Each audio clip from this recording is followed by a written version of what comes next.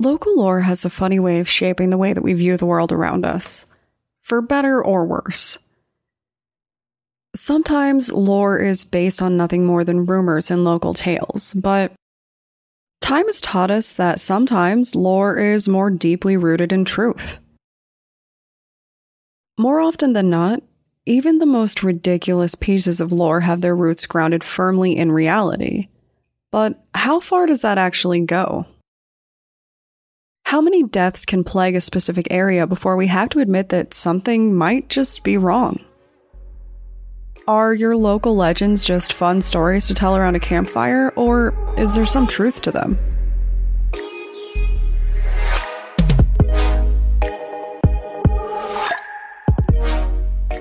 My name is Brienne, and I'm the host and creator of Among the Dirt and Trees, a show where we explore true crime cases that occur out in nature. Today, we're going to discuss a long list of accusations against a specific location, Riverdale Road in Colorado.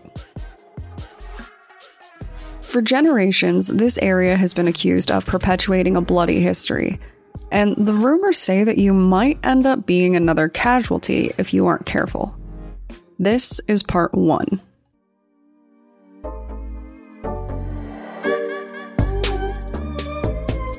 Now, let's find out what stories keep locals away from this particular road. Or draw them to it. Located between Thornton and Brighton, Riverdale Road spans roughly 11 miles in total. And I have to say that I was pretty surprised to see just how many stories there are about it, because it is one place that I have, once again, never heard of. Well, you're probably all kind of used to that by now, because apparently I live in a box.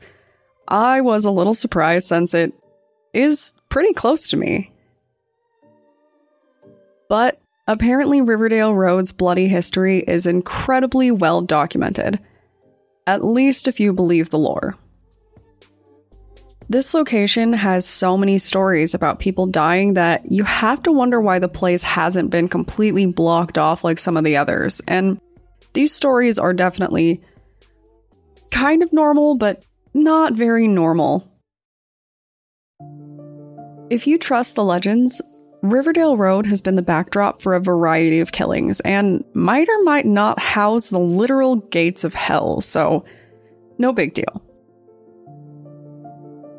The carnage of this road is focused on a few tales of murder that have plagued the area, and it seems like quite a few of them are not only possible, but actually really likely.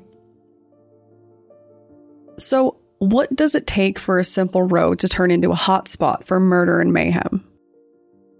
In this case, it seems like the area is cursed because of its winding roads and often dark location. If you're more comfortable with straight up real murder than potential ghost stories, you might want to sit this one out, just a heads up. As far as the rumors surrounding Riverdale Road go, what starts with murder always ends up with a haunting. One of the biggest murder stories in the area is pretty widely debated. Some believe that it is the site of a terrible tragedy, but others are convinced that this is nothing more than speculation and historical record. But this particular crime is responsible for the belief that the road offers easy access to the literal gates of hell. Now, Colorado is a great place, but I think we can all agree that this is a pretty big claim. Despite how many Stephen King books and supernatural episodes take place here, we have to question if such a thing is possible, and what kind of treacherous actions could cause it. In this case, the cause was certainly one of shock and horror if the rumors are to be believed. Stories say that a local man built some gates along the road. Totally normal gates at the time, just so we're clear. And apparently they are creepy and run down and rusted. You would think that hell of all places could find a bigger budget, but I guess it is what it is. Regardless, the man who built them was believed to be unsettled. Rumors say that after building them, he lost himself to madness, and in doing so, he decided that the only way to alleviate his suffering was to burn down a house. It's not ideal, but it is what it is, and arson hasn't always been the biggest deal, sometimes. But this wasn't just arson. The man reportedly burned down the house with his family asleep inside of it. Though many people do believe that this is true, others point the finger at a nearby home for the legend. Or a former home, I guess. Back in the 1970s, a home in the area spontaneously caught fire in the middle of the night and it burned to the ground. There were not any reported casualties, and it is said that the home was empty, but locals in the area tell a different tale. Now, the more superstitious visitors claim that you can see the aftermath of this horrible crime in the form of a woman in white as she wanders up the road to seek out the man that killed her. Or, more sadly, as she seeks out her murdered children. The good and sad news is that people don't seem to report too much trouble with this particular ghost. This murder victim is said to merely show herself in the rearview mirror when you drive by. Of course, some people do report another side to her tale. A few people claim that they have stopped to pick up a distressed-looking woman in white, only for her to vanish into thin air when they try to help her. All things considered, I guess it isn't really that terrible, but I am pretty sure that I would not sleep after seeing something like that. And this is just the gentle side of things for this story. Others claim that the crime was committed to open a portal to hell, and that if you look back at the right time, you can actually see directly into the fiery inferno below. Rumors say that sometimes people have been known to disappear, and some believe that hell has sucked them up through these gates. I think we can all agree that this is certainly less than ideal, so, watch out for that area.